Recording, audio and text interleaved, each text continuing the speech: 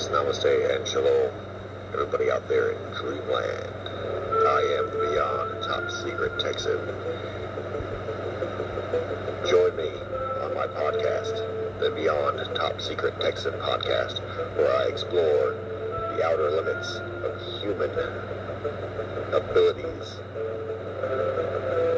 top secret military technologies, the reality of extraterrestrial Earth alliances, secret space wars, advanced cryptozoology, and all subjects of theosophic truth, esotericism, and the occult. The Beyond the Top Secret Texan podcast.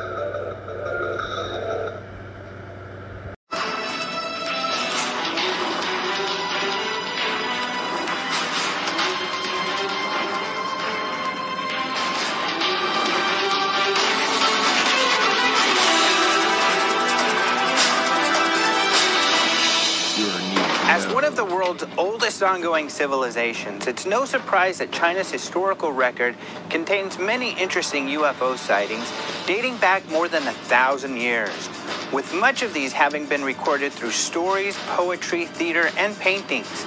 China also runs the largest UFO organization in the world, boasting a membership of more than 40,000 scientists and engineers. Now, with China moving further into their own modern age, we see contemporary Chinese taking more of an interest in the phenomena. A fascinating early UFO experience was recorded during the Ming Dynasty.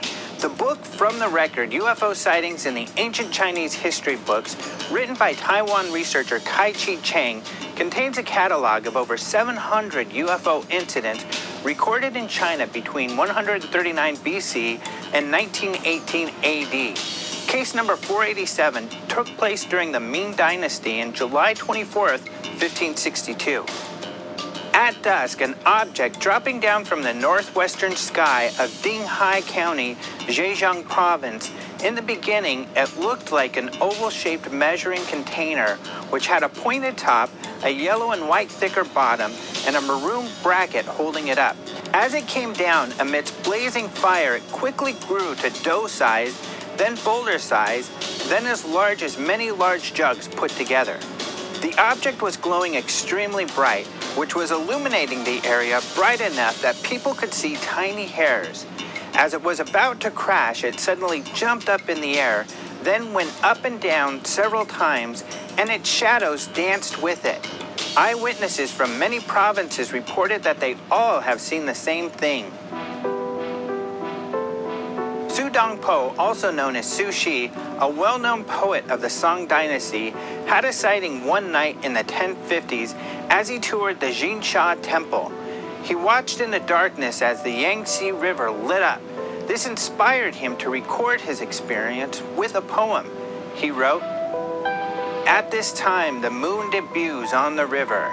On the second watch the sky darkens accompanied by the moonlight. The middle of the river appears as if engulfed in torch flames. It inflames and shines upon the mountains, startling birds at rest.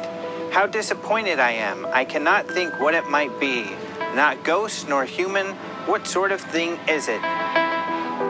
In 1892, hundreds of people near Nanjing's Confucius Temple observed a fireball radiating red light in all directions in the sky.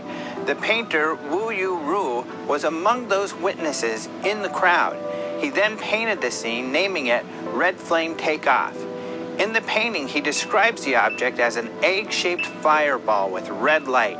It floated eastward in the sky for a period of a mill's time and faded into the distance.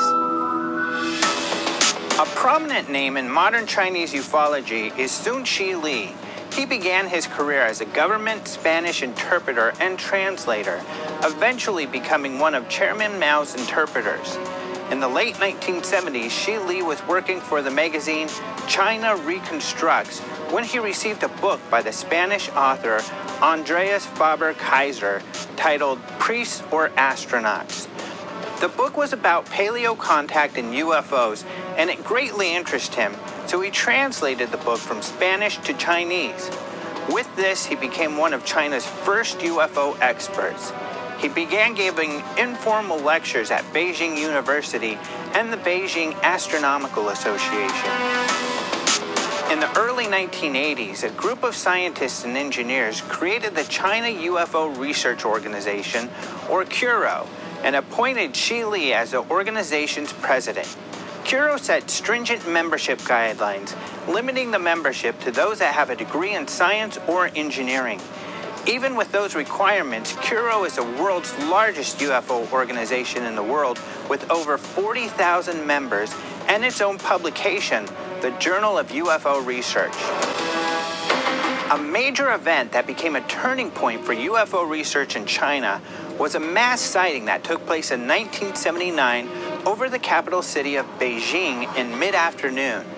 Two airplane-sized metallic discs descended and made low passes back and forth over the center of the city while tens of thousands of witnesses watched on. The next day, the official newspaper of the Communist Party of China, the People's Daily, published a brief story of the sighting. A number of letters to the editor were received and printed. What followed was a flood of letters from other eyewitnesses of this event, plus accounts of other sightings.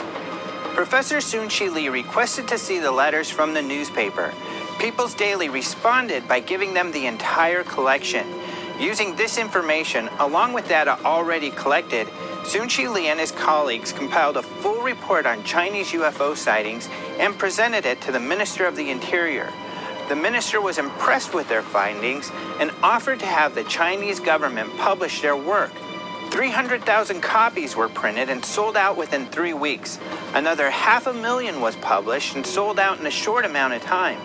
The Minister of the Interior continued to allow the publication to be printed, along with the creation of new journals.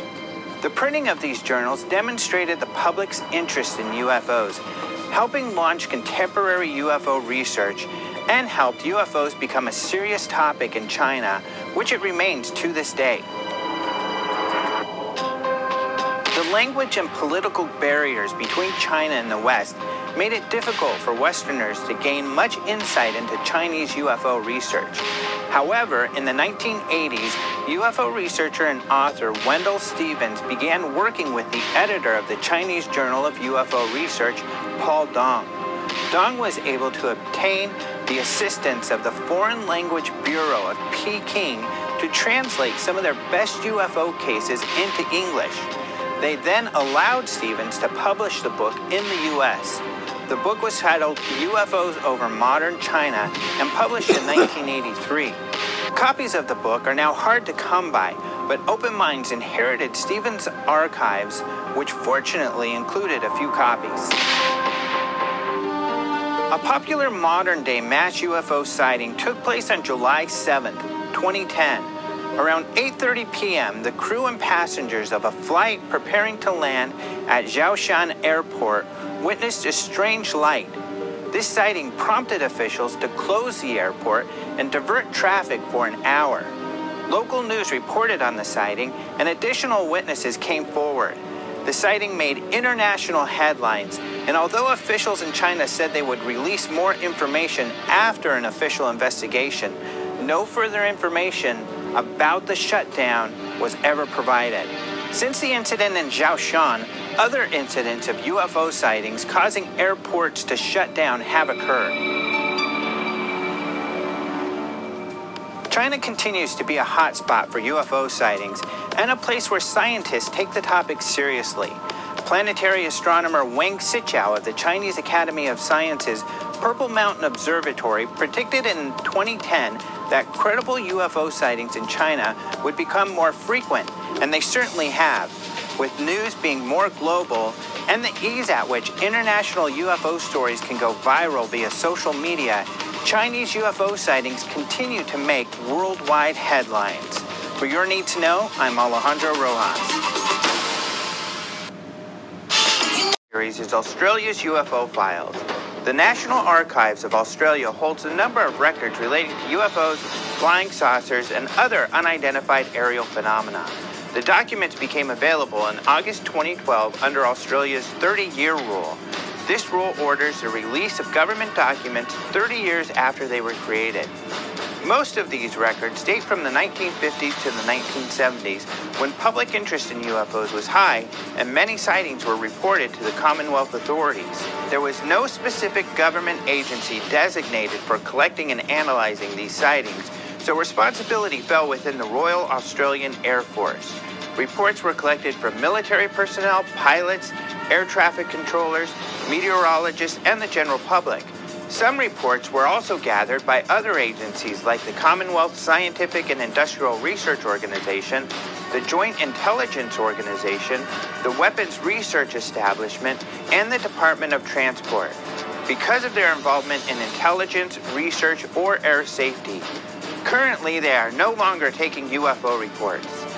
By the 1970s, UFO sightings had become so commonplace that the Royal Australian Air Force provided a pro forma questionnaire to members of the public. The form had 14 questions for the observer, then they were referred to local civilian UFO investigating agencies. The completed forms and the reports of the unusual aerial sightings can be viewed in the online archives. Part 1 consisted of the report by the observer with basic information. Part 2 of the unit report details any additional information, such as aircraft activity, meteorological, research weather balloons, and radar readings. Part 3 was the investigating officer's evaluation.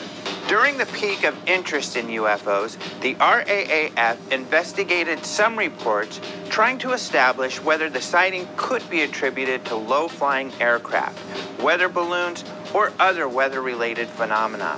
One interesting document is a 2-page letter written on July 24, 1960 from a security officer to the Maralinga Range Commander. The letter outlines the comprehensive investigation into reports of UFO sightings in the Woomera Prohibited Area. In the early 60s, more than 40 top-secret nuclear weapons tests were conducted there under the codename Vixen. The letter mentions a total of 6 witnesses seeing a light that varied between 2 and 15 seconds. In the letter, one suggestion was that the cause could have been the phenomenon known as St. Elmo's fire. The nitrogen and oxygen in the Earth's atmosphere cause St. Elmo's fire to give off a blue or violet light and usually only occurs during a thunderstorm. The witnesses described, quote, a white light traveling from east to west. As it appeared to come nearer or grow larger, it turned to a red color, end quote. The letter also refers to an independent investigation done by Health Physics Officer Mr. Oliver Harry Turner. It says, quote, he is of the opinion that the light was not the result of a natural phenomena, but caused by an unidentified flying object, either a cone from a satellite or a flying saucer, unquote. The letter goes on to say, quote, it is felt that all avenues of inquiry at Maralinga have now been covered, and it is not possible to positively identify the source of the light. It is felt, however, that the light was a result of either a meteor or static electricity, unquote. Other files reveal failed attempts by the Australian government to identify some of the objects. For example, on June 30th, 1983, radar reporting units at RAAF Base Williamtown launched Operation Close Encounter. 2 Royal Australian Air Force Mirage jets were placed on standby as base personnel made attempts to determine the cause of unidentified radar contacts seen on screen at Mascot during the month of May and throughout June. After investigation, they concluded the radar contacts were probably false readings. The lack of a coherent threat solidified the official position that much of the RAAF's involvement in the UFO controversy fell outside the military domain. Another peculiar story from the files, which made international headlines, involves the disappearance of 20-year-old Frederick Valentish. On October 21, 1978, he was flying a Cessna 182L light aircraft from Melbourne, Victoria to King Island just off the south coast. After refueling in Moorabbin, the pilot established two-way radio communication with the Melbourne Flight Service Unit, also known as FSU. The following is a reenactment of the transcribed radio transmission. It was first broadcast in 2008 by ABC Radio National from a now discontinued radio show called Radio I. Can you describe the aircraft? As it's flying past, it's a long shape. Cannot identify it. It has such speed. It's before me right now, Melbourne. How large would the object be? Seems like it's stationary. What it's doing right now is orbiting. The thing is just orbiting on top of me. It's also got a green light and a sort of metallic, like it's shiny on the outside. At the end of the transmission, a metallic scraping sound is heard, and communication was cut off, and he was never heard from again. A wide search was conducted until October 25th, but nothing of the aircraft or pilot was ever found. The book Melbourne Episode, Case Study of a Missing Pilot, was published in 1986, written by former NASA research scientist Richard Haynes, who has recorded over 3,000 UFO reports. The first part of the book presents all relevant background information. The second part hypothetically reconstructs the last leg of Valentis' flight with 4 different theories for readers to consider and, using the evidence, draw their own conclusion about what took place. The third part covers details of the aftermath. Photos found in the archives reveal that in 1983, 5 years after the incident, parts of the plane wreckage that matched up with Valentis' Cessna washed up on Flinders Island, which is located across the bay from King Island with Bass Strait in between. According to newspaper articles, there were a total of 4 airplanes that had crashed in the area, and a film crew had made plans to excavate the wreckage. It is not known if this task was completed. Australia's most famous UFO case is an incredible mass sighting referred to as Westall 66. There were over 90 witnesses, many of them school children from Westall High School playing cricket. The witnesses reported seeing 3 objects on April 6th, one of which apparently landed behind a stand of trees for a short period before taking off again at great speed. It was reported that aircraft operating in the area had approached the object, but a search through the files in the National Archives of Australia didn't turn up any correlating reports. Some Westall witnesses suspect that the reason there are no reports in the archives, even though it was estimated that there were over 100 witnesses, is the government attempting to cover up the whole affair. Upon examination, civilian researchers found marks in the ground where the Westall UFO was believed to have landed. Newspaper articles from the time linked these marks to what was called the saucer nest phenomena, mysterious circular marks in the ground found throughout Australia. One possible explanation for the Westall sightings appeared in a newspaper article published in 1967, about a year after the incident. It said a group of scientists under Dr. Robert S. Powell were building flying saucers propelled by ammonia vapor and a high-voltage spark that produced a mass of glowing gas, but this could not be confirmed. It has been 47 years since the sighting, and it still remains a mystery and has not been forgotten. A 50-minute documentary about the incident aired on Australian TV in June 2010. A local community council has also announced it will commemorate the sightings by building a playground with a replica of the UFO as described by the witnesses at the park where the sightings took place. Those are the Australian UFO files. For your need to know, I'm Alejandro Rojas.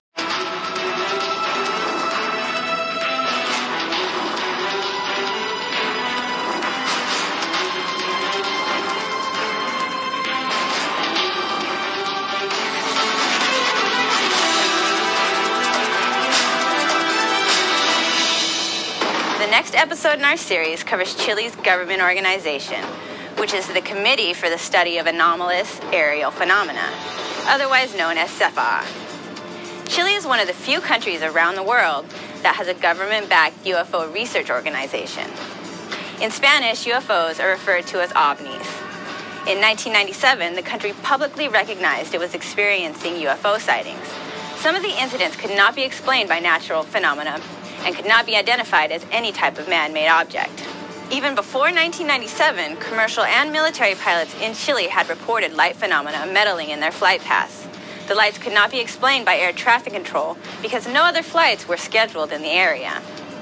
Chile's Aviation Authority expressed the need to establish an organization to collect information on anomalous observations as they were taking place. In Chile, the Department of Civil Aeronautics is referred to as the DGAC. It is the equivalent of the United States Federal Aviation Administration.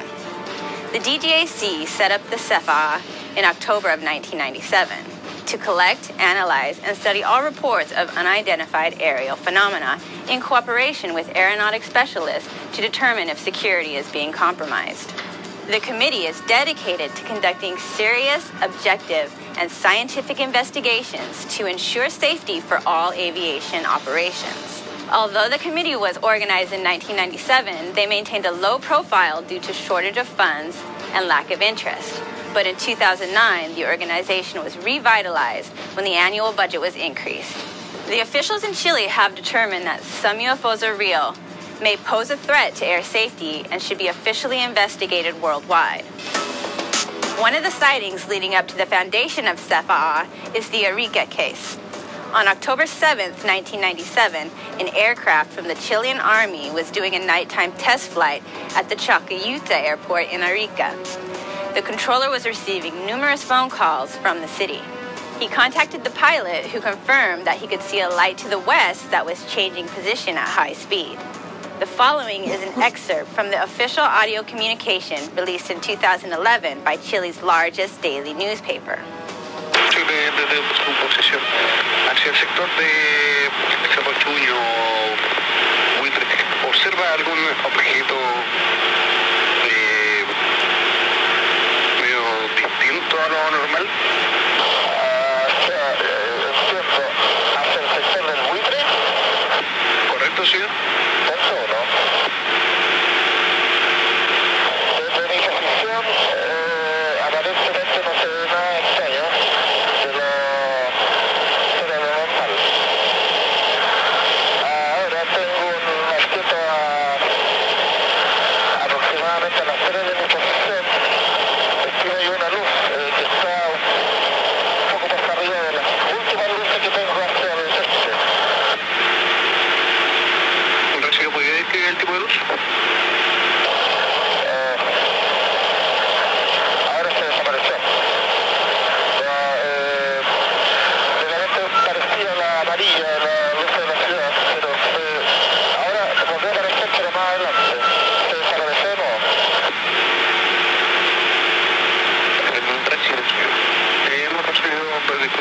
Diciendo que en ese sector probablemente hay un objeto volador no identificado.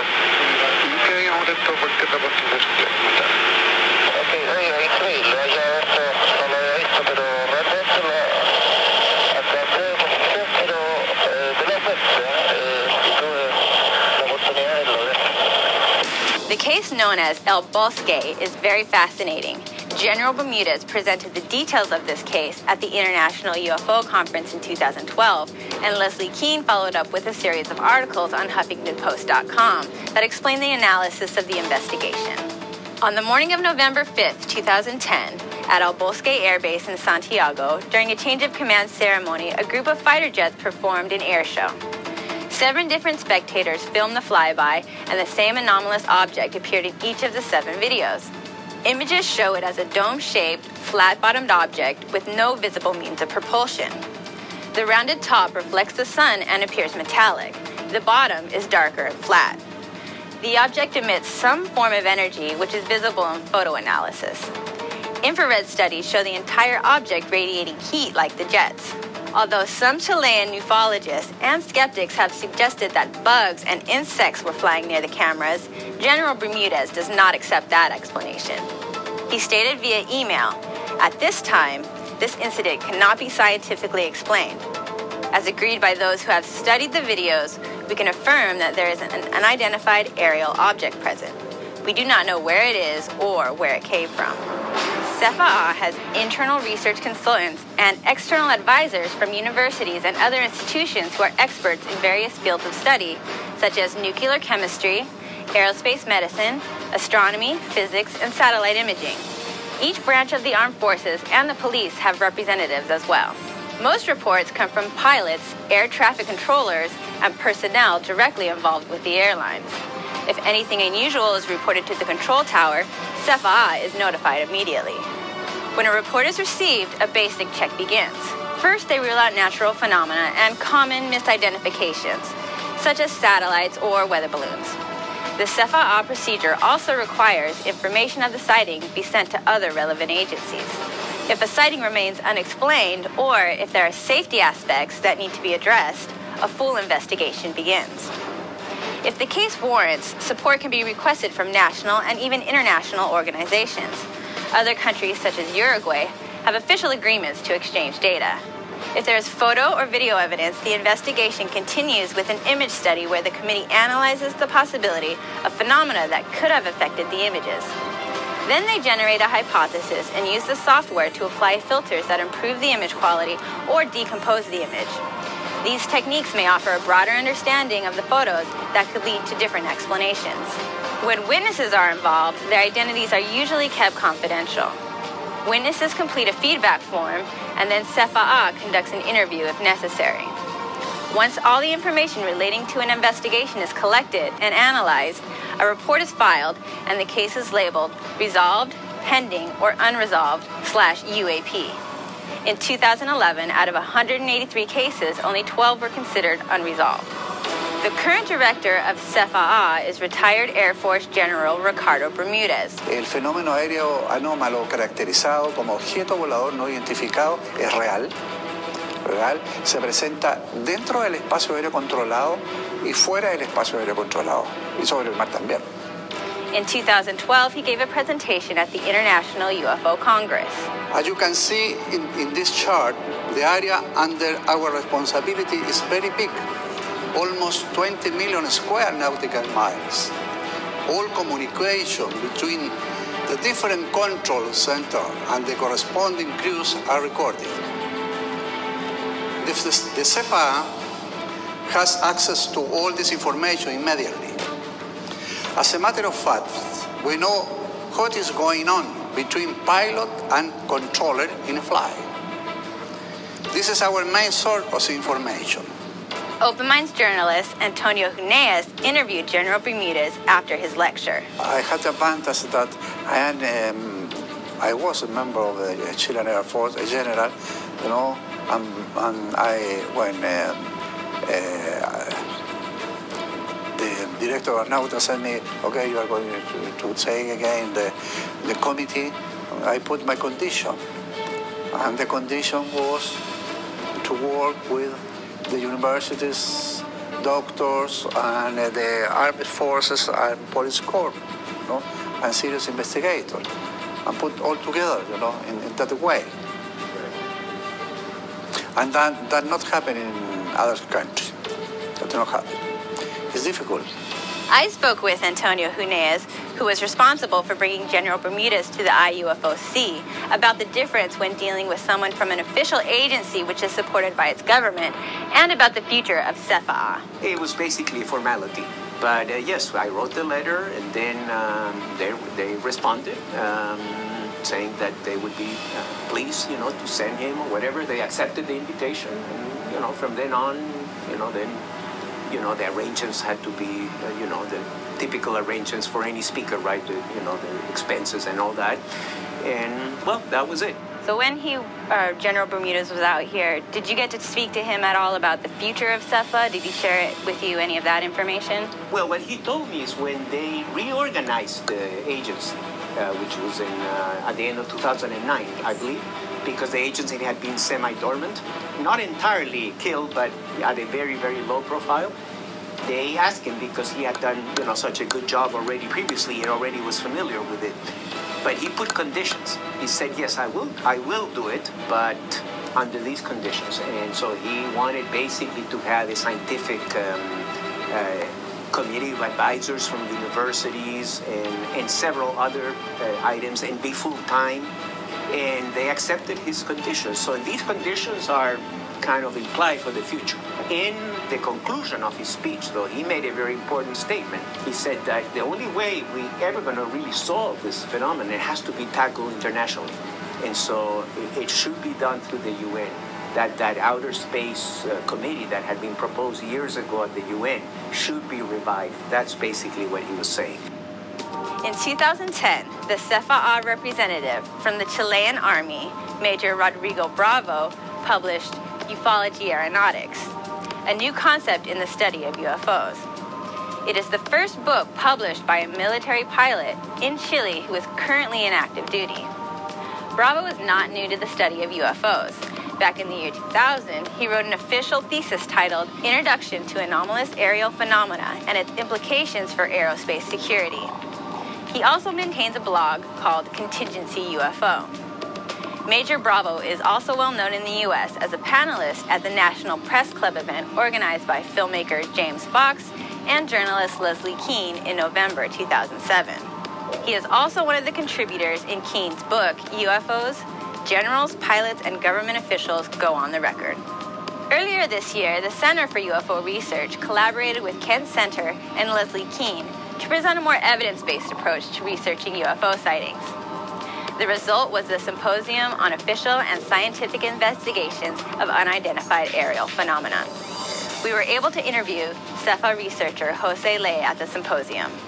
We have worked with the United States through our good friend Dr. Richard Haynes, and also with Dr. Bruce McCabe, to whom we have sent some photographs for analysis, that our own analysts, we have also our own photo analysts, that require a little more explanation, and then to make sure that we have several different opinions that will make a more objective conclusion. In that sense, we have worked with the United States. Former NASA research scientist Dr. Richard Haynes founded the National Aviation Reporting Center on Anomalous Phenomena, or NARCAP, in 1999. In December of 2010, the CFA and NARCAP signed an official joint research agreement. Reports from this joint research effort can be downloaded from the CFA website. The website also contains photos and audio recordings from other unsolved cases. Historical cases, news, and current events are also featured. When it comes to official UFO disclosure, Chile is now leading the way. Let's hope that other nations will also join and work together to find answers to this perplexing phenomenon. You can find additional information on cfaa.cl or search OpenMinds.tv. For your need to know, I'm Tina Good.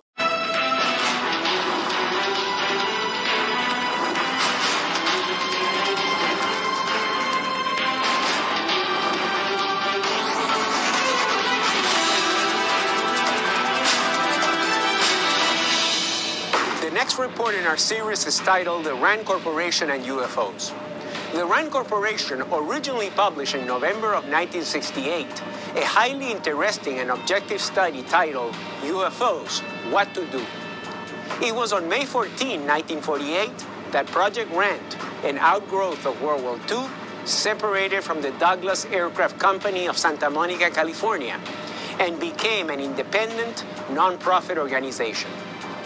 Adopting its name from a contraction of the term Research and Development, the newly formed entity was dedicated to furthering and promoting scientific, education, and charitable purposes for the public welfare and security of the United States.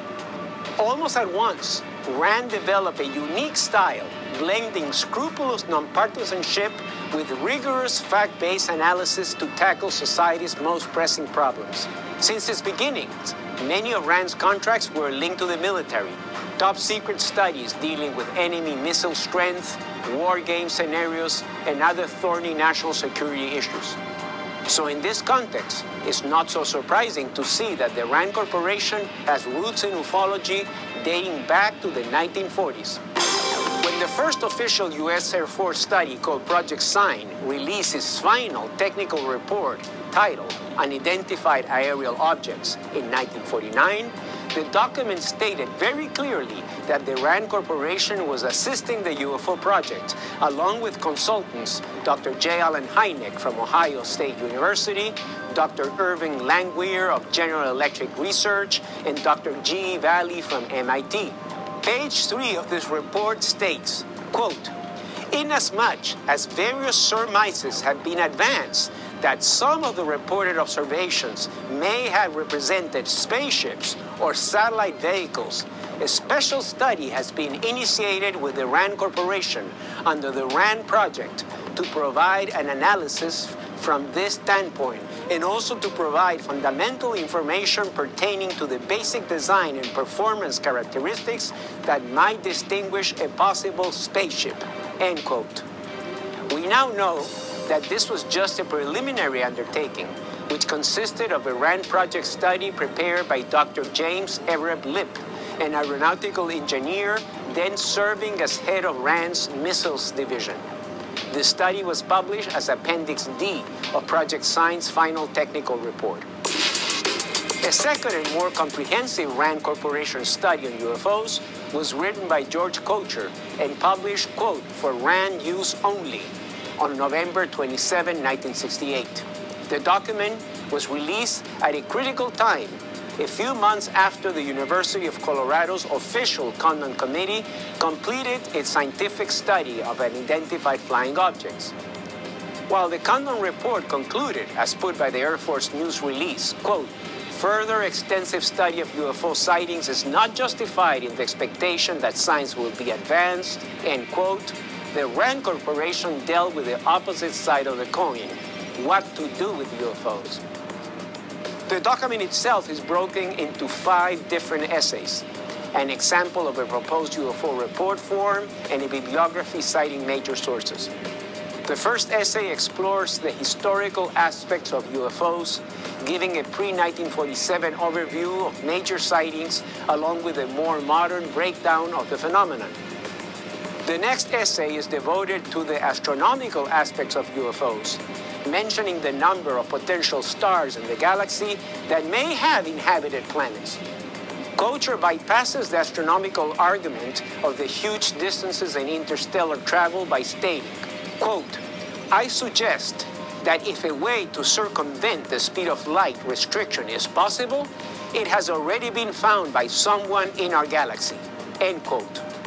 And he writes at the end of the section that, quote, "Thus, we may conclude that it is very likely that at least one, and probably many of the 100 million planetary populations, is capable of interstellar travel," end quote. In the following 2 essays, The Character of Reports and Phenomenological Aspects, Kocher analyzes the types of reports and patterns that can be extracted from them. It also gives detailed examinations of specific sightings. Another portion of the phenomenological essay is devoted to categorizing UFO sightings by shape, color, and luminous and kinematic behaviors. In the final essay, UFOs, How to Proceed and Why, the document lists suggestions made by Professor James McDonald of various hypotheses that exist surrounding the phenomenon. Finally, the RAND study makes the key recommendation of establishing, quote, "a central receiving agency," end quote, staffed with competent UFO investigators and scientific consultants in several fields. Also mentioned is the role of media, stating, quote, "The press should be encouraged to report sightings accurately and in a non-sensational manner. Suitable reporting would encourage other witnesses to come forth," end quote. Finally, the document gives an example of a detailed UFO report form developed by the University of Colorado Study Group.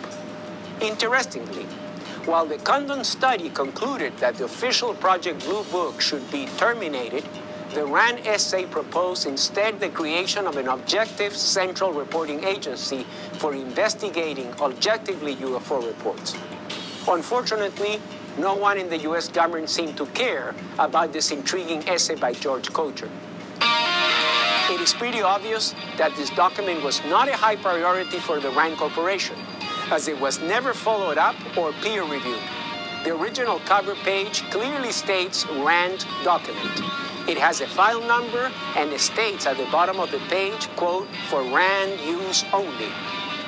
It's also listed on the RAND Corporation's own reports and bookstore page, where it can be downloaded for free in PDF form or purchased in print. The author, George Kocher, was obviously a RAND scientist. There are several others of his publications available as well, most of them on astronomical subjects.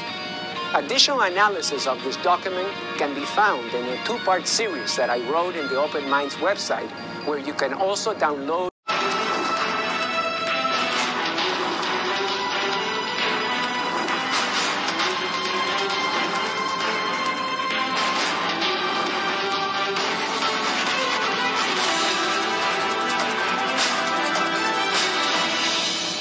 The next report in our series is titled UFO Documents and the FBI Vault. Recently, the Federal Bureau of Investigations, or FBI, posted a story on their website claiming that a UFO memo from 1950 was their most viewed document on the entire FBI Vault website. Major news organizations such as CNN and NBC News reported on this document, which was actually released under the Freedom of Information Act and available since the late 70s. The document generating this attention is a simple one-page memo called the Guy Hotel Memo. Its contents were written on March 22, 1950 by Guy Hotel, a special agent in charge of the Washington Field Office. The subject line reads simply, flying saucers, while the first paragraph is mostly blacked out. The second paragraph goes deeper into what has commonly been interpreted as related to the Roswell UFO crash of 1947.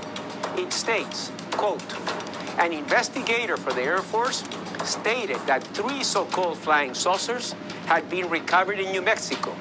They were described as being circular in shape with raised centers approximately 50 feet in diameter, end quotes. It goes on to describe the condition of the 3 bodies found in the crash. The next paragraph hypothesizes the cause, stating, quote, due to the fact that the government has a very high-powered radar set up in that area, and it is believed the radar interfered with the controlling mechanism of the saucers, end quote. The memo ends abruptly with a sentence stating that no further evaluations were attempted. UFO researcher Bruce Maccabee was the first to obtain this document via an FOIA request, and researchers have been debating its contents ever since. Maccabee and other UFO researchers believe this memo to be part of an elaborate hoax. The description of the incident correlates closely, not with the Roswell incident, but with the claims of an oilman named Silas Newton. Newton claimed to have received this information by a scientist he calls Dr. Gee. Newton was able to convince journalist Frank Scully his story was real, which resulted in the publication of Scully's book, Behind the Flying Saucers, containing Newton's material. Later it was discovered that Newton was a shady businessman, and Dr. Gee was really a friend named Leo Gebauer, who was neither a scientist nor did he have government connections. It's believed that Special Agent Hotel heard of Newton's stories, which prompted the memo. Other researchers, however, maintained there was something to the Scully story about a UFO crash in Aston, New Mexico in 1948, and a book was published recently examining this case in detail. The Vault was created in 2011 as a storehouse for commonly requested FBI documents already released under the FOIA, making it easier for people to consult and request documents. Go to vault.fbi.gov. From there, you can easily search a multitude of topics ranging from counterterrorism to unexplained phenomena. A quick search using the keyword UFO yielded hundreds of pages of documents on Roswell, Project Blue Book, NICAP, and a plethora of memos, handwritten notes, sighting reports, and newspaper clippings. Most of these documents belong to the early flying saucer era in the late 40s, when the FBI was officially involved in assisting the first Air Force UFO projects. Legendary FBI Director J. Edgar Hoover, who didn't want to be under anybody's authority, eventually pulled the Bureau out of its official involvement in the Air Force UFO projects.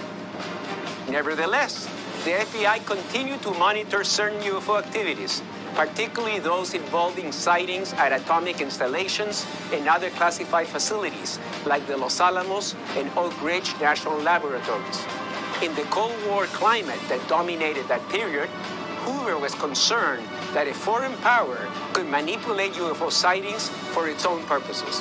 Some citizens also submitted UFO information to the Bureau, like a file containing a memo written to the director of the FBI about a then recent sighting, with an enclosed newspaper article in which a schoolboy describes a sighting and photograph. Another item that seemed to preoccupy Director Hoover was the anti-nuclear weapons philosophy embraced by the early UFO contactees like George Adamski. Not that Hoover believed in their claims of meeting real ETs. In fact, he didn't, as can be seen in some documents. But he considered these beliefs subversive.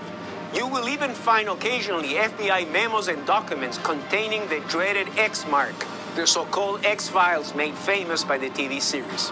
However, the X in these documents denotes counterintelligence and espionage, and not any kind of paranormal phenomenon.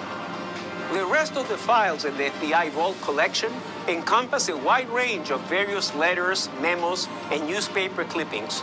All these files are stored permanently on the FBI's Vault website and can be accessed and downloaded free of charge. Not all the FBI UFO-related files are on the Vault. A dossier on contactee George Adamski, for instance, is not posted online. You can find additional analysis on the history of the FBI's real X-Files in an article I posted on the Open Minds website. For your need to know, I'm Antonio Hunes.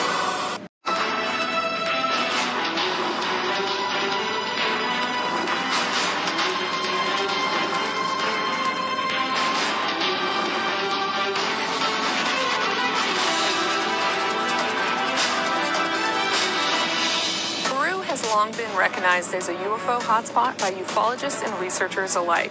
Some believe that archaeological wonders such as the Nazca Lines and Machu Picchu are evidence that ancient astronauts visited the area and are possibly still visiting today. On top of its rich archaeological connection and a large populace that holds an interest in the phenomenon, Peru stands out as a country that takes UFO sightings very seriously through its official government UFO research agency. In October of 2013, the Peruvian Air Force Directorate of Aerospace Interests, or DINAE, announced it would reinstate the subdivision now called the Anomalous Aerial Phenomena Research Department, or DIFAA. A unique civilian advisory council composed of researchers and scientists assists the research department, with Commander Julio Cesar Chamorro Flores acting as a key part of the council. He served as director of Peru's previous UFO research department, the Office of Investigation of Aerial Anomalous Phenomena, known as OIFAA, from 2001 to 2005. The announcement to reopen the department followed an increase in sightings throughout the country. According to reports, luminous objects were observed by residents of Maribamaba, a city in the province of Huánuco, located in the central Andes. A Peruvian television show, The Sixth Day, investigated the case for an episode which had aired in September of 2013. During the investigation, the production crew also filmed several daytime luminous objects appearing close to the ground. Sightings were also reported south of Lima in La Molina and Chilca. The DIFAA serves as a system for Peru's Air Force to track UFOs nationwide.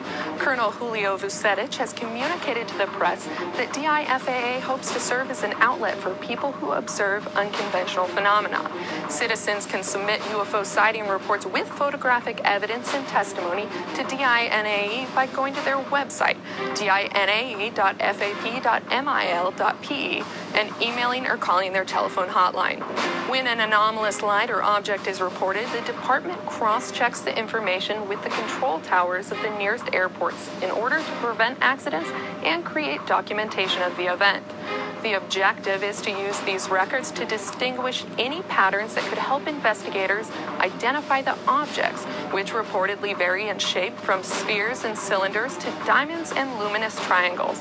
It has also been documented that unknown objects are frequently appearing in the vicinity of important archaeological sites. In September of 2013, the Mutual UFO Network established operations in Peru. Their website, moveonperu.org, features a few notable cases. Report number REP-24 includes a photograph taken on July 29, 2012, which shows two objects in the sky above Machu Picchu. The witness testimony states that it was a normal day with clear skies and they had not noticed anything unusual while taking the photo. The archaeological area is a no-fly zone, so it's uncommon for any aircraft to be in the area. During a photo analysis, investigators suggested the possibility that the objects may be stains on the camera sensor or insects.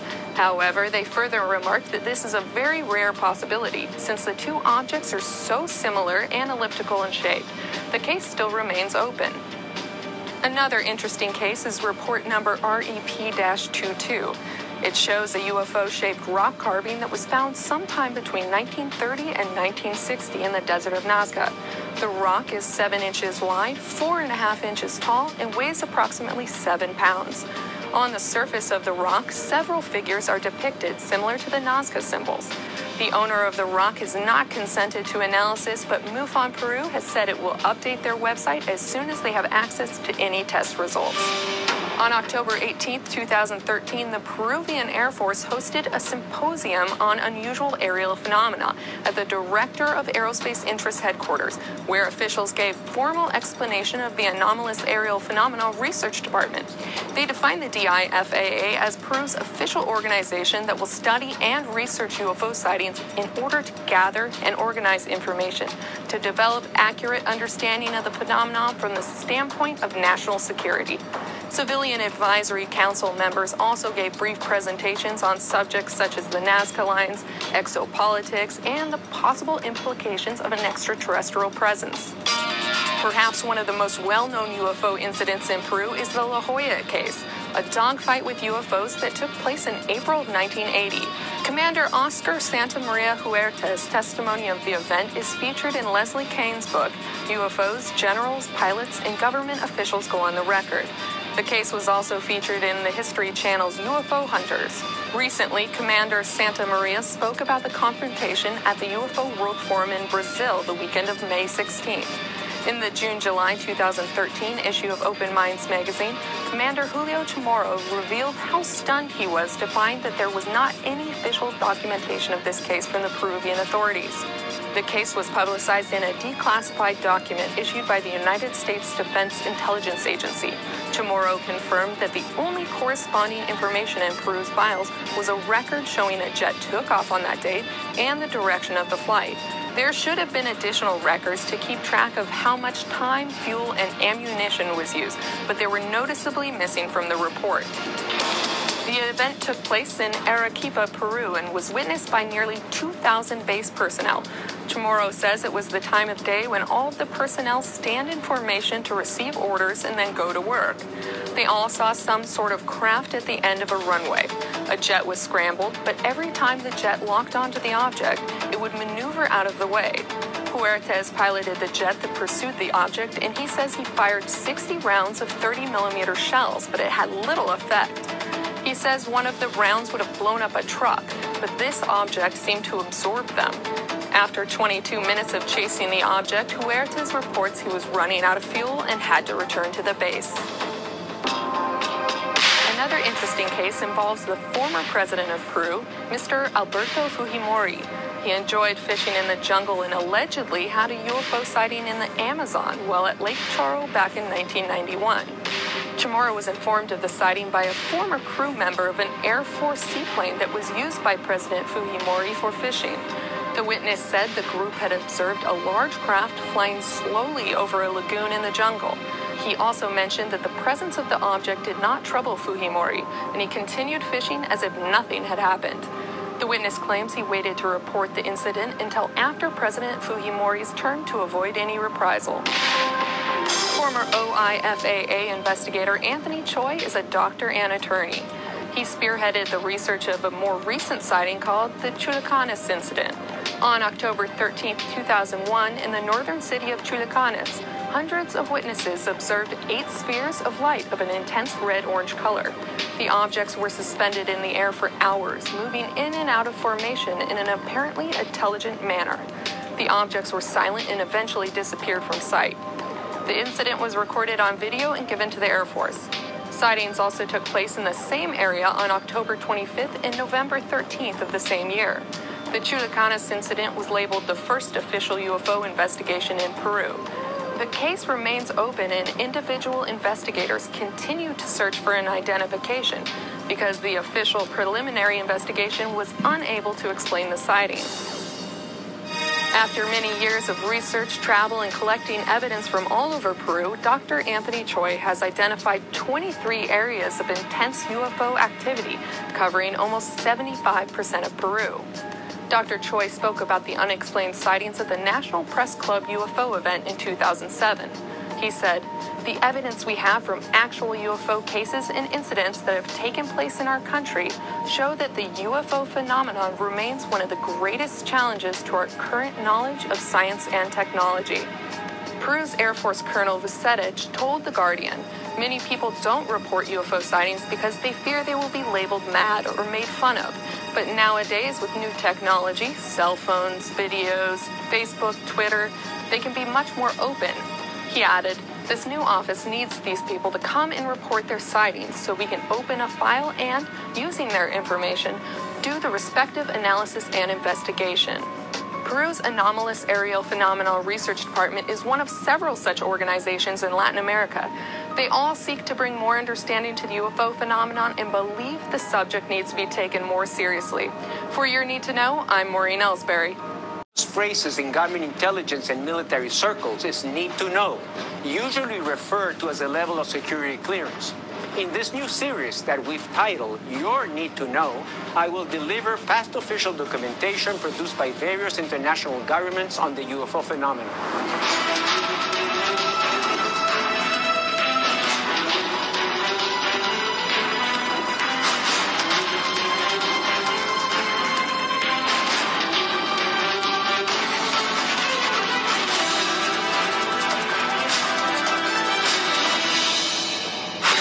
Current increased interest in UFOs, much of the population has become familiar with many of the stories of crashes and sightings throughout the world in the past 70 years. What most are not aware of or have forgotten is the large amount of official government documentation about events and occurrences in this field. In my 35-year career as a UFO journalist and researcher, I have not only been made aware of documents, but have also been involved in writing some, as well as attending the famous United Nations hearings on this issue. The first in our series will be the UFO briefing document, The Best Available Evidence, which is part of the so-called Rockefeller UFO Initiative. I had the opportunity to work on this project in the mid-90s, which was funded completely by Lawrence Rockefeller. This document was intended to educate higher government officials and DITs of what occurred up to that date and what government officials stated about the phenomenon in hopes of bringing about objective disclosure. It contains a complete case history report of major UFO events that happened worldwide from the 1940s to the 1990s. The report concisely summarizes the main UFO cases from each witness's perspective, providing official testimonies and, in some cases, original photographs of the events. The report goes on to give a thorough analysis of the major U.S. government-funded studies that took place, starting with Project Sign, how it transformed into Project Grudge, and finally Project Blue Book. From there, it explores the congressional hearings held on the topic, which presented the government's conclusion of Blue Book and the Condon Committee. Given the global nature of this phenomenon, it was prudent to include major international agreements and resolutions on the topic. This includes an unidentified objects clause in the bilateral USA-USSR agreement to reduce the risk of nuclear war, how the country of Grenada lobbied to recognize the issue in the United Nations, and the European Parliament's report on the phenomenon. Further, it goes on to give more in-depth quoted testimony from prominent worldwide government and military officials, scientists, and astronauts. Some of the quotes include General Douglas MacArthur, who was quoted in the New York Times, quote, "Because of the developments of science, all the countries on Earth will have to unite, to survive and to make a common front against attack by people from other planets. The politics of the future will be cosmic or interplanetary. President Harry Truman said at the time of his presidency, quote, "I can assure you that flying saucers, given that they exist, are not constructed by any power on Earth." Prime Minister Sir Winston Churchill, who has to be thoroughly briefed on the topic, said, quote, "What does all this stuff about flying saucers amount to? What can it mean? What is the truth?" The impact of the UFO briefing document was limited in political terms. More people were interested in the fact that Lawrence Rockefeller had sponsored it than in the content inside. Internationally, though, France was an exception. This document led to the production of the French Comita Report, which is arguably one of the most persuasive documents ever published regarding the UFO phenomenon. If you're interested in reading UFO briefing document, the best available evidence, you can download a PDF from our website at OpenMindsTV. I will continue to bring you reports of major documents that exist in ufology. Up next will be the French Committee.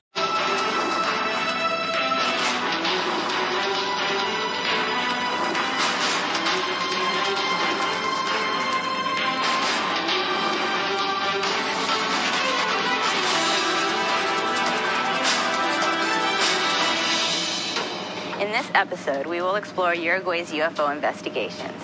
Uruguay is one of the smallest countries in South America, and witnesses have reported phenomena there since 1947. It is one of the countries where the military seems to be more open-minded towards the UFO phenomena. In 1979, the president of Uruguay established the Commission for Receiving and Investigating Complaints of Unidentified Flying Objects, or CRDOVNI, as an official department of the Uruguayan Air Force. The Commission receives, researches, and investigates UFO sightings as part of their routine activity, and they openly explore the possibility of extraterrestrial origins. Since 1979, CRDOVNI has received an average of 100 cases per year. Since the organization started over 30 years ago, only about 40 cases remain unsolved. These are the unusual cases that range from alleged abductions to landings of unidentified aircraft. Colonel Ariel Sanchez is the principal investigator and president of the organization. Colonel Sanchez has 33 years of active service. He attended military aviation school, is an aviation safety specialist, has training in air traffic control and radar operations. He also served as a witness at the Citizens Hearing on Disclosure in May of 2013. In 2012, the Brazilian magazine Revista UFO published an extensive two-part interview with Colonel Sanchez, where he emphasized, "Our files contain any kind of UFO cases you would see in the X-Files." CRDOVNI staff dedicates time to UFO research and is on standby to respond to reports that are made. The team responds to incidents in uniform. They interview witnesses, collect samples, and gather data so the UFO investigation can be carried out. Colonel Sanchez explained that they conduct police-style investigations into the most compelling cases. The main priority of CRDOVNI is to gather case records and develop guidelines confirming the veracity of objects observed. For instance, the investigators first will consider if a sighting could be caused by atmospheric events or the landing of a foreign aircraft. In some cases, it has been considered that the anomalous object in question might be some sort of monitoring probe, and even the extraterrestrial theory is research based on scientific analysis. One of the most fascinating aspects confirmed by the Commission has been the change of chemical compositions of soil where landings are reported. The unexplained cases have been kept open, and all of the country's UFO files were declassified in 2009. A Uruguayan newspaper was given access to the files and was able to publicize some of the information. One of the most well-known cases took place in the town of Florida. The witness, Hector Rufino Delgado, captured photos of a UFO on July 11, 1977. The photos were published in Open Minds magazine. Guillermo Roncaroni, an investigator from Argentina, has done extensive research on the case. According to Roncaroni, in the third photo, it shows the object is rotating on its vertical axis at a considerable speed. Another notable case occurred in 1986 when a group of Pucara planes responded to reports of a luminous sphere over Palmar Dam. The sphere flew off at a high rate of speed toward Argentina and could not be followed. When pilots returned to their base, the sphere reappeared over the dam. It changed colors from red to yellow. After another chase, the object vanished from sight. Shortly after the sighting, the city of Montevideo experienced a blackout. Recently, Kredovny announced it would analyze photographs taken by actress Maria Fernanda Romero. She observed an unknown object moving toward the horizon while taking a photo of the sunset. The camera was only able to capture a pink streak of light that many consider to be a lens flare or a meteorite. The Unidentified Flying Objects Investigation Center, or COV, was a civilian organization that conducted UFO investigations in Uruguay from 1958 until 2008. They established many methods for UFO investigation. Other groups, such as the Unusual Area Phenomena Study Group, remain active. To extend its outreach, Kredovny established their own civilian section, which is known as the Regional Center for Investigation of Aerospace and Terrestrial Phenomena, or CRIFAT. This committee has been operating since April 2001. CRIFAT receives reports through letters, emails, and phone calls. Then, to conduct a full investigation, they bring together various groups and independent researchers who gather evidence using various scientific methods. This enables them to collect and classify information, compare unusual cases, create a database, and determine standards. CRIFAT also offers certification in UFO research to groups and individuals that comply with the requirements of the center. This certification allows researchers and investigators to develop technical activity or scientific research with recognition of the center. The focus of ufology in Uruguay is based on an impartial interpretation of the evidence and phenomena. They try not to encourage or discourage any particular point of view and stay open to discuss any alternative interpretation. Using the information in a selective way, the groups work together and share information through lectures, conferences, interviews, and journalistic notes as a socio-cultural activity to benefit the public and all of humanity. In November 2010, Uruguay hosted their first international conference on investigation of aerospace and terrestrial phenomena. This was the first time a UFO event was sponsored by the Air Force in Uruguay.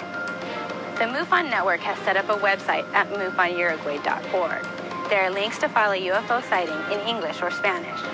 One important side note that the website emphasizes is that about 95% of cases have a logical explanation. Sighting reports can be reviewed along with analysis and updates. One rather interesting report featured on the page is Case 30. It is the alleged landing of a craft in the rural region of Colonia in April of 2013. The event was featured on the local news shortly after the incident occurred.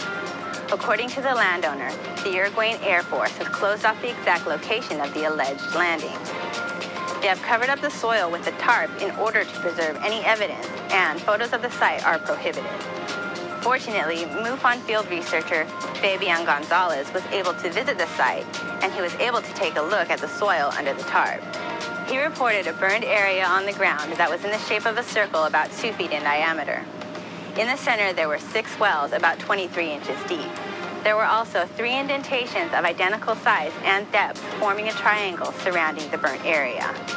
Kredovny investigators had the soil remains analyzed by the University of the Republic. According to MUFON Uruguay's website, the terrain analysis yielded no results. Another location in Uruguay that has become somewhat of a tourist attraction is known as Estancia La Aurora. The site is an agricultural cattle farm established near the city of Salto. Since the 1970s, many stories of strange lights, UFOs, and other unexplained phenomena have been reported in the area. Incidents at La Aurora have been investigated by Kredovny, but they have not found anything abnormal about the area. Despite that, the area continues to be a tourist attraction for the country. Many visit the area seeking a healing experience. The soil in the area is rich with quartz, and according to folklore, the location is on what shamans call a world axis. Another theory is that the private area is used for some type of military operation, such as the testing of a prototype aircraft. The 3% of Kredovny's unsolved cases all contain strange circumstances, so there is still research to be done in the country of Uruguay. There's also much we can learn from the many years of experience of this professional organization. Colonel Sanchez maintains an optimistic attitude and has said that with the help of the people, they can continue to keep the airspace in Uruguay safe for pilots. For Your Need to Know, this is Tina Goodson.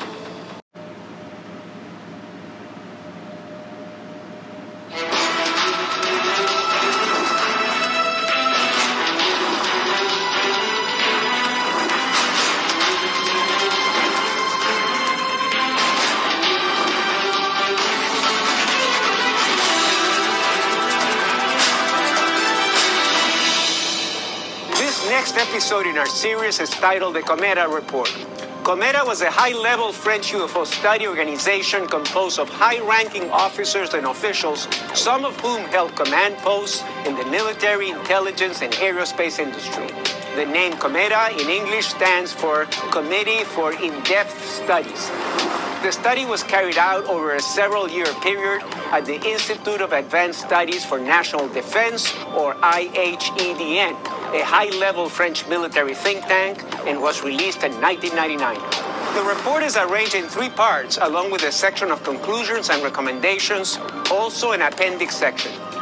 Part 1 of the report lays out the facts and testimonies from credible, well-documented cases observed from around the world.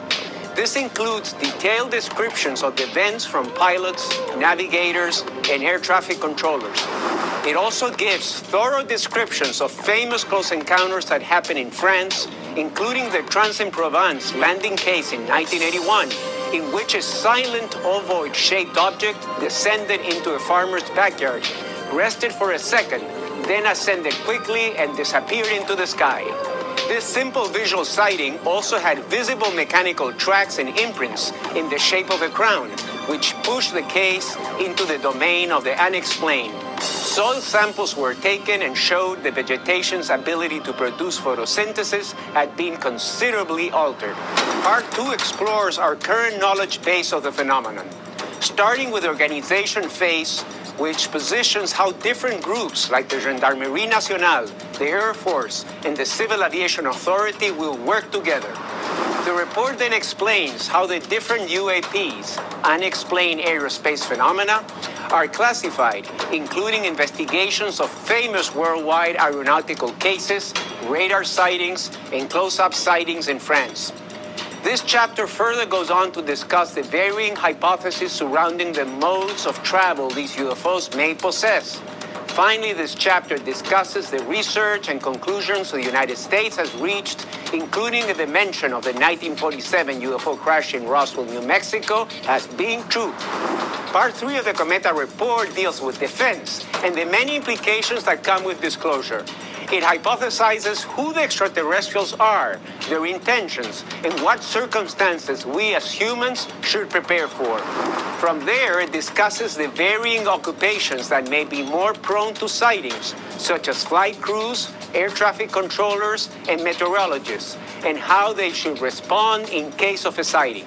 It also explores the media's role in reporting sightings and what attitudes it can adopt to better report on this phenomenon. The report ends with a list of appendices dealing with topics on radar detection, astronomer sightings, life in the universe, colonization of space, and a chronological history of the UFO phenomenon.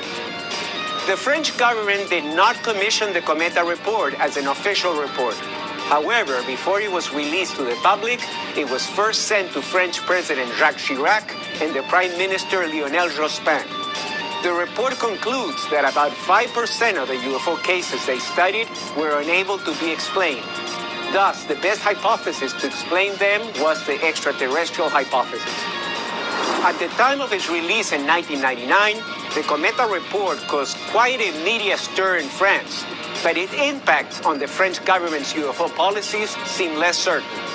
However, in 2007, the French National Space Agency, CNES, reorganized and upgraded its UFO department, JPAN, beginning also the process of releasing its files through their official website. But that's the subject for another episode later in this series. For You Need to Know, this is Antonio Juneus.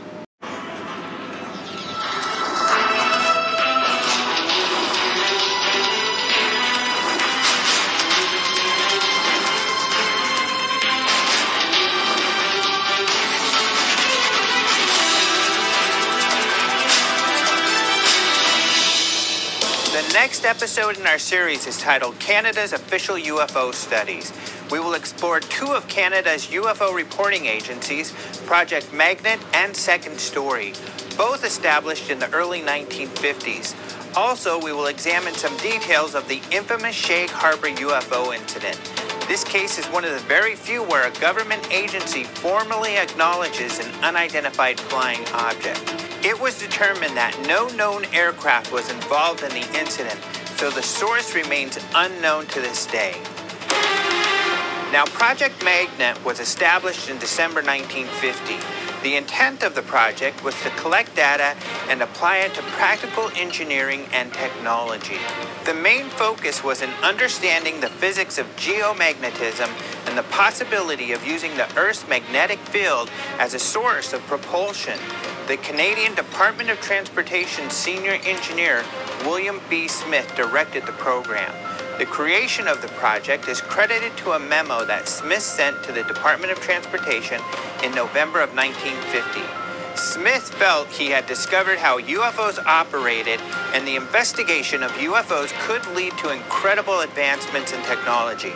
According to Smith, the existence of a different technology is borne out by the investigations which are being carried on at the present time in relation to flying saucers. Smith also advised the Department of Transportation that having made a number of discreet inquiries at the Canadian Embassy in Washington, D.C., he had learned the following: that A, the matter is the most highly classified subject in the United States government, rating higher even than the H-bomb. B, flying saucers exist. C, their modus operandi is unknown, but concentrated effort is being made by a small group headed by Dr. Vannevar Bush. And D, the entire matter is considered by the United States authorities to be of tremendous significance. Smith issued reports in 1952 and 1953 as he became more certain of his theory that UFOs manipulated magnetism for flight. He also concluded that mankind has failed to grasp this concept due to the lack of attention to the structure of the Earth's magnetic fields in our study of physics. Project Magnet went defunct in 1954. Smith continued his extraterrestrial studies until his death in 1962. With his last 10 years of study, Smith released a book titled The New Science. He also wrote a number of articles for Topside, a publication of the Ottawa New Sciences Club. A collection of those articles was published in 1969 under the title The Boys from Topside. Now, Project Second Story was a parallel UFO study program established by the Canadian government in April 1952. The Defense Research Board sponsored the project. The members of the committee, which included William B. Smith, came together from other government agencies. The committee was solely dedicated to dealing with flying saucer reports. The main purpose was to compile a catalog of sightings with correlating data from the sighting reports. In an attempt to minimize the personal equation and create a measure of truthfulness in each report, interrogators used an instructional guide along with a questionnaire developed for the agency. The questionnaire consisted of 28 questions. It included details on the observer asking if they had previous relevant experience, had seen objects before, or wore glasses. It also requested details on the observation, position, number of objects, length of time observed, shape, size, color, and it even inquired about weather conditions. Each questionnaire ended with the interrogator's opinion of the reliability of the observer. According to information made public by the Canadian government, the work of Project Second Story ceased in 1953. The meeting minutes are available to the public, but only for the first few meetings. The short-lived lifespan of the project suggests the possibility that the committee was simply not interested or not equipped to create a method conducive of scientific conclusion. The details contained in these declassified reports may be helpful to independent researchers today, inspiring individuals to make contributions to help build an improved scientific method to collect data on sightings. Completed questionnaires can be found by searching the Library and Archives of Canada's website. Unfortunately, these programs were shut down long before one of the most talked about sightings in Nova Scotia, Canada. Shag Harbor is located in the Gulf of Maine on the southern tip of Nova Scotia.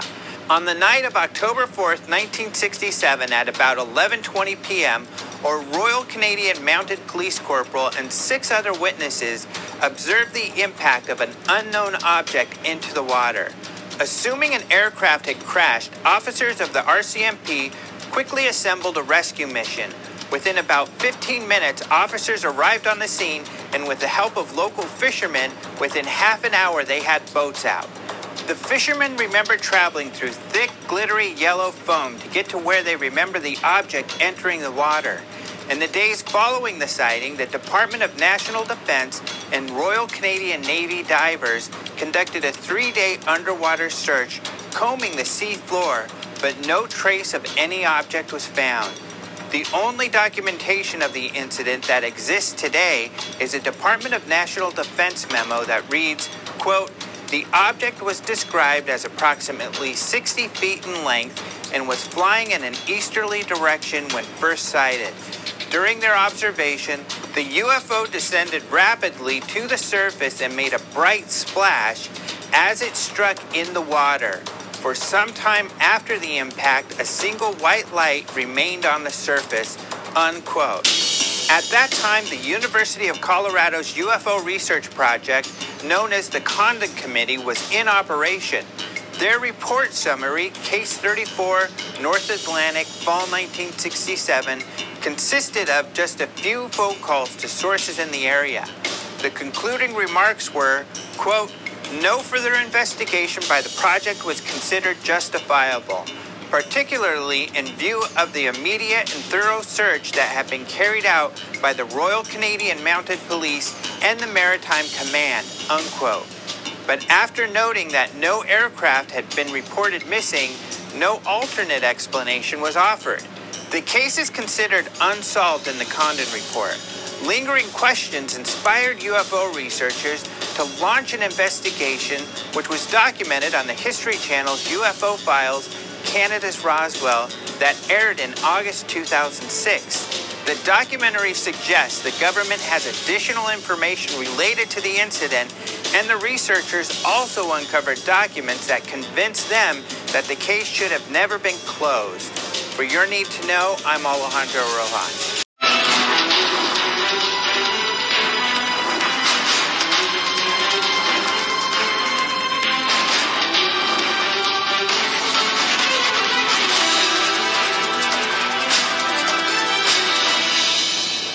Next episode in our series is titled Italy's Fascist UFO Files.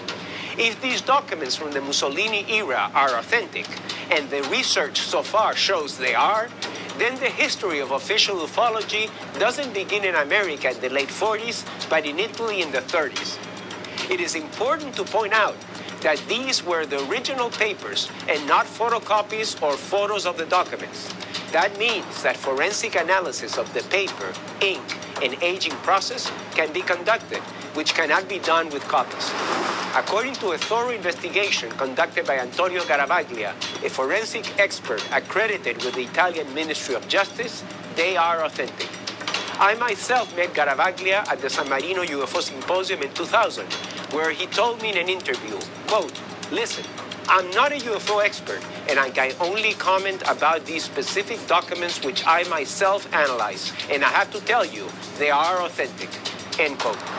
Additional research done by Andrea Vedetti, a historian and expert on Italy's fascist era, found that the stationery, aeronautical terminology, and vocabulary were all consistent with real documents from the period. As sightings of objects referred in the documents as, quote, "unconventional flying vehicles," end quote, were reported throughout Italy, the fascist regime created a secret committee to investigate and cover up these incidents. The committee was known as Cabinet RS-33 and was led by Italy's top scientist, the renowned inventor Guglielmo Marconi, until his death in 1937. The unraveling of this fascinating story began in the mid-90s when the famous Italian ufologist and author Roberto Pinotti received a series of documents on stationery bearing the seal of the kingdom's Senate and Agenza Stefani, the regime news agency in charge of disseminating fascist propaganda. Pinotti explained this affair in an exclusive interview with myself during the International UFO Congress in February of 2012. The story of the so-called fascist files began in 1997 we received from an unknown source. This guy said he was a relative of a man who had taken part in a committee during the fascist era for the study of UFOs. Of course, at that time, UFOs were not called so.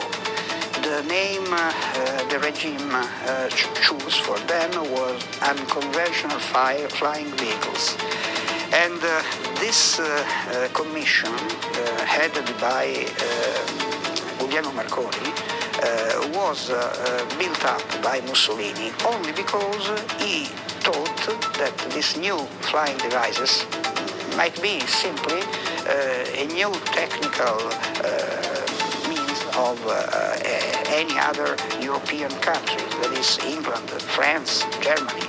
And so the purpose of this group was just to study and to copy the technology of these new aerial vehicles. One of the documents from 1936 was a report from a secret agent using the name of Andrea, Andrew in Italian, who wrote, quote, "It was sighted in the morning of Monday. It was a metallic disc, polished and reflecting light, with a length of 10 or 12 meters. 2 fighters from a near base took off, but were not able to reach it, even at 130 kilometers per hour. It didn't emit sound. It has arrived to the hands of Ciano." Count Ciano was Mussolini's son-in-law and Italy's Minister of Foreign Affairs. Andrea's report adds that after passing over Mestre, it was seen as a sort of metallic gray tube, and that one witness described it, quote, like a kind of aerial torpedo with very clear windows and alternating white and red lights, end quote. The document mentioned the prefecture opened an inquiry and that the Duce, Mussolini, has expressed his worries because he says that if it were a matter of real English or French aircraft, his foreign policy would have to start all over again. As you can see, the contents of Andrea's report are sensational. They describe a classic flying saucer daytime incident with aircraft scramble and multiple witnesses in 1936. It also discloses that Mussolini and Ciano, Italy's number 1 and 2 leaders, were informed right away. One of the most interesting facets of the fascist UFO files was the alleged creation of the top-secret cabinet RS-33, led by Marconi, which included some of Italy's most prominent astronomers, scientists, and aeronautical engineers. Professor Filippo Bottazzi was an important member of the cabinet. He was a top physiologist who studied mediumistic phenomena at the turn of the 20th century and had known the astronomer Schiaparelli, discoverer of the famous canals of Mars. Alfredo Lissoni, who wrote a book about the Mussolini files with Pinotti, also uncovered real documents in the Italian archives confirming the reporting system for sightings in the 30s. He also uncovered a cryptic reference in a speech by Mussolini in 1941, whose content was never adequately understood until now. In the speech, the Duce said, quote, "It's more likely that the United States will be invaded by unknown but warlike inhabitants from the planet Mars who will come down from the starry space on unimaginable flying fortresses than from the soldiers of the Axis," end quote.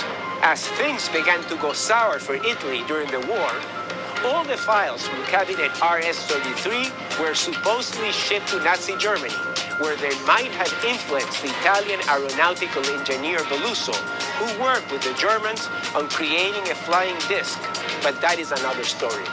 For your need to know, this is Antonio Muneus.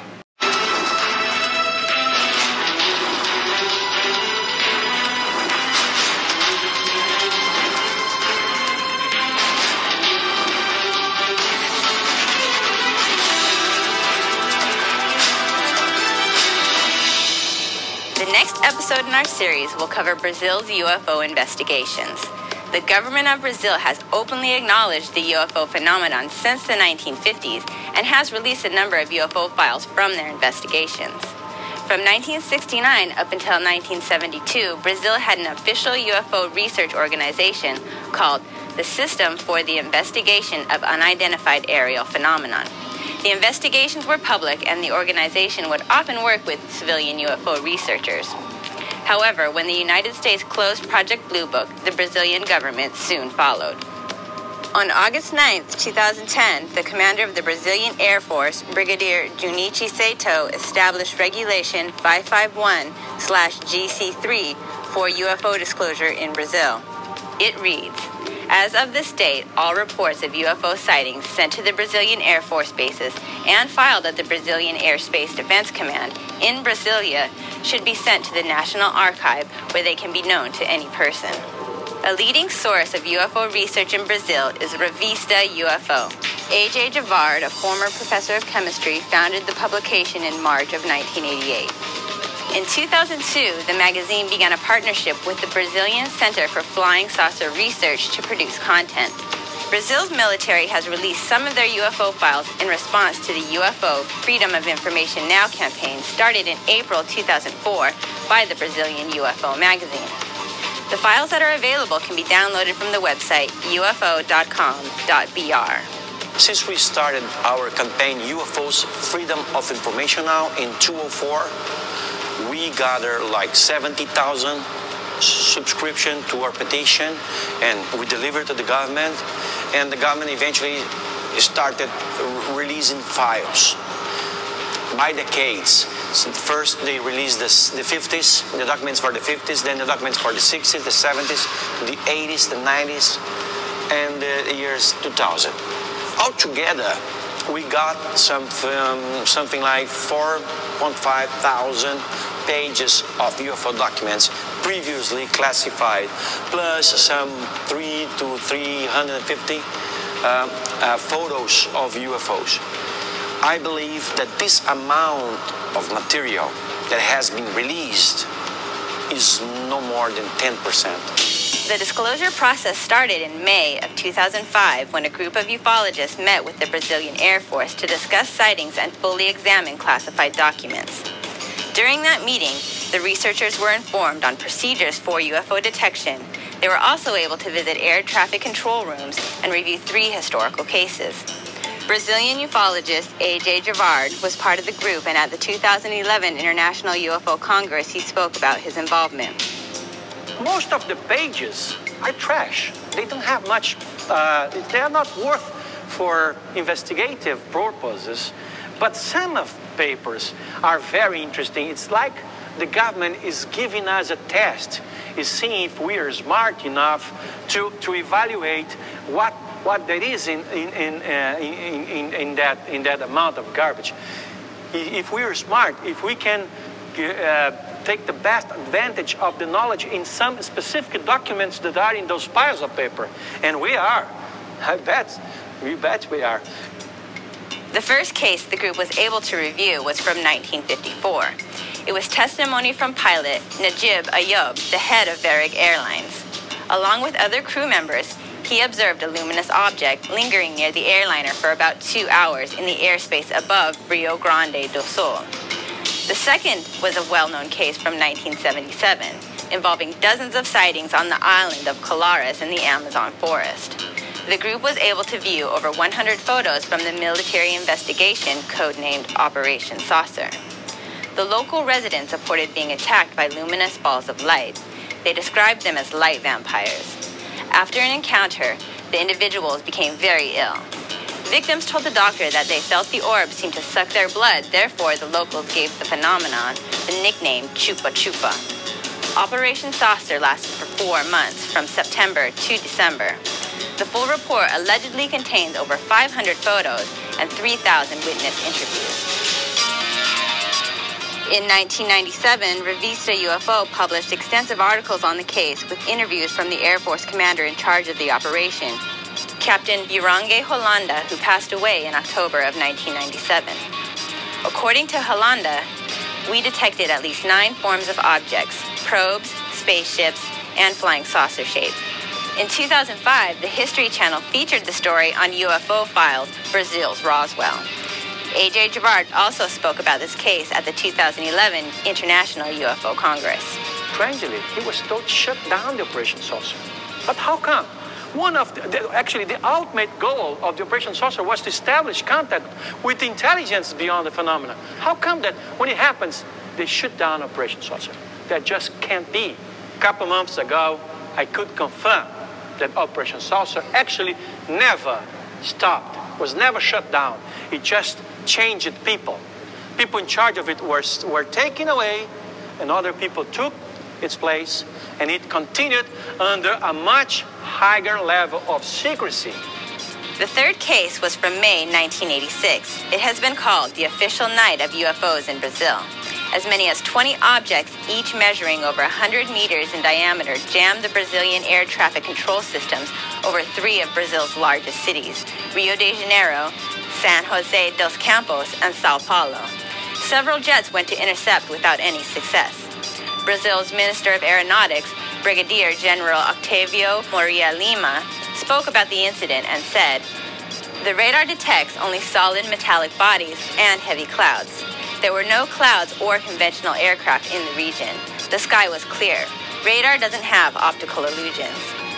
The Brazilian Aeronautics Commission report was not released. However, the accounts of Air Force pilots and radar controllers were published widely in the press and later studied by Brazilian researchers.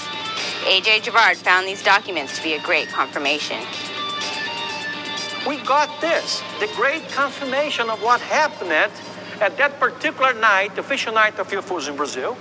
And it is, quote, "It is the conclusion of this command that the observed objects were solid and under control by some sort of intelligence because of their capacity of pursuing the formation of jets." That's a great confirmation. It was signed by a top-ranking Brazilian military in a memo sent to the Minister of Defense in Brazil. What could be more than this? It is now declassified. The Brazilian Committee of UFO Researchers continues to work with the military and has established a standing committee. In April 2013, the researchers were able to meet with the leaders of the Brazilian Ministry of Defense. Researchers are still searching for information relating to controversial incidents. The Varginha case is one of the most well-known cases in Brazilian ufology. Canadian ufologist Stanton Friedman said, "Varginha has the makings of a cosmic Watergate." According to media reports, on January 20th, 1996, 3 women saw an unknown creature while walking to their home. They described it as being about 5 feet tall with a thin, monkey-like body and V-shaped feet. It had a large head with 3 lumps on it, brown skin, and big, red, bug-like eyes, with a strong, unpleasant odor. The Brazilian media was saturated with speculation. There were soon rumors of other creatures, UFO sightings, and alleged military involvement. The Brazilian government denies capturing the creature during the incident, but some researchers have their doubts. Commemorative statues of the creature can be found all around the city of Varginha. Another famous Brazilian UFO sighting took place on Trindade Island. On January 16, 1958, Admiral Saldanha was conducting geophysical research on a Navy training ship with professional photographer Elmiro Baraúna on board. Around noon, a UFO came toward the island at high speed, hovered for a moment, went behind a peak, and then back towards the sea. Baraúna managed to get 4 photos of the object. The Navy's initial investigation was kept secret, but when the files reached Brazil's president, they were released and the photos made worldwide headlines. The official witness reports have not been made public, but the Brazilian Ministry of Defense said the documents were going through the proper procedures for release and are to be released in accordance with Brazil's Access to Information Act.